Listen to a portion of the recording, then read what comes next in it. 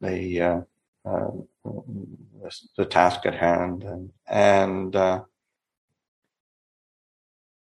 in reality, it's only the moods and the objects of mind that have changed, shifted.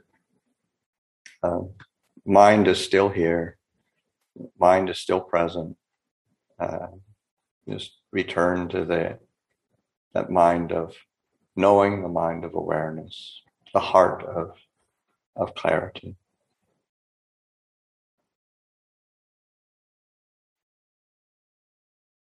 Of course, one of the helpful basis for that is just connecting to the body. It's a mind-body complex. These are not separate kind of entities that have to struggle with each other. Just allowing the mind and body to come together in awareness.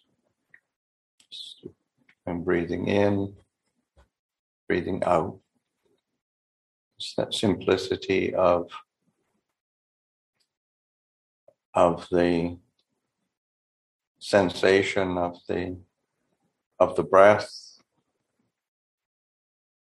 the feeling of the whole body, and that heart of awareness.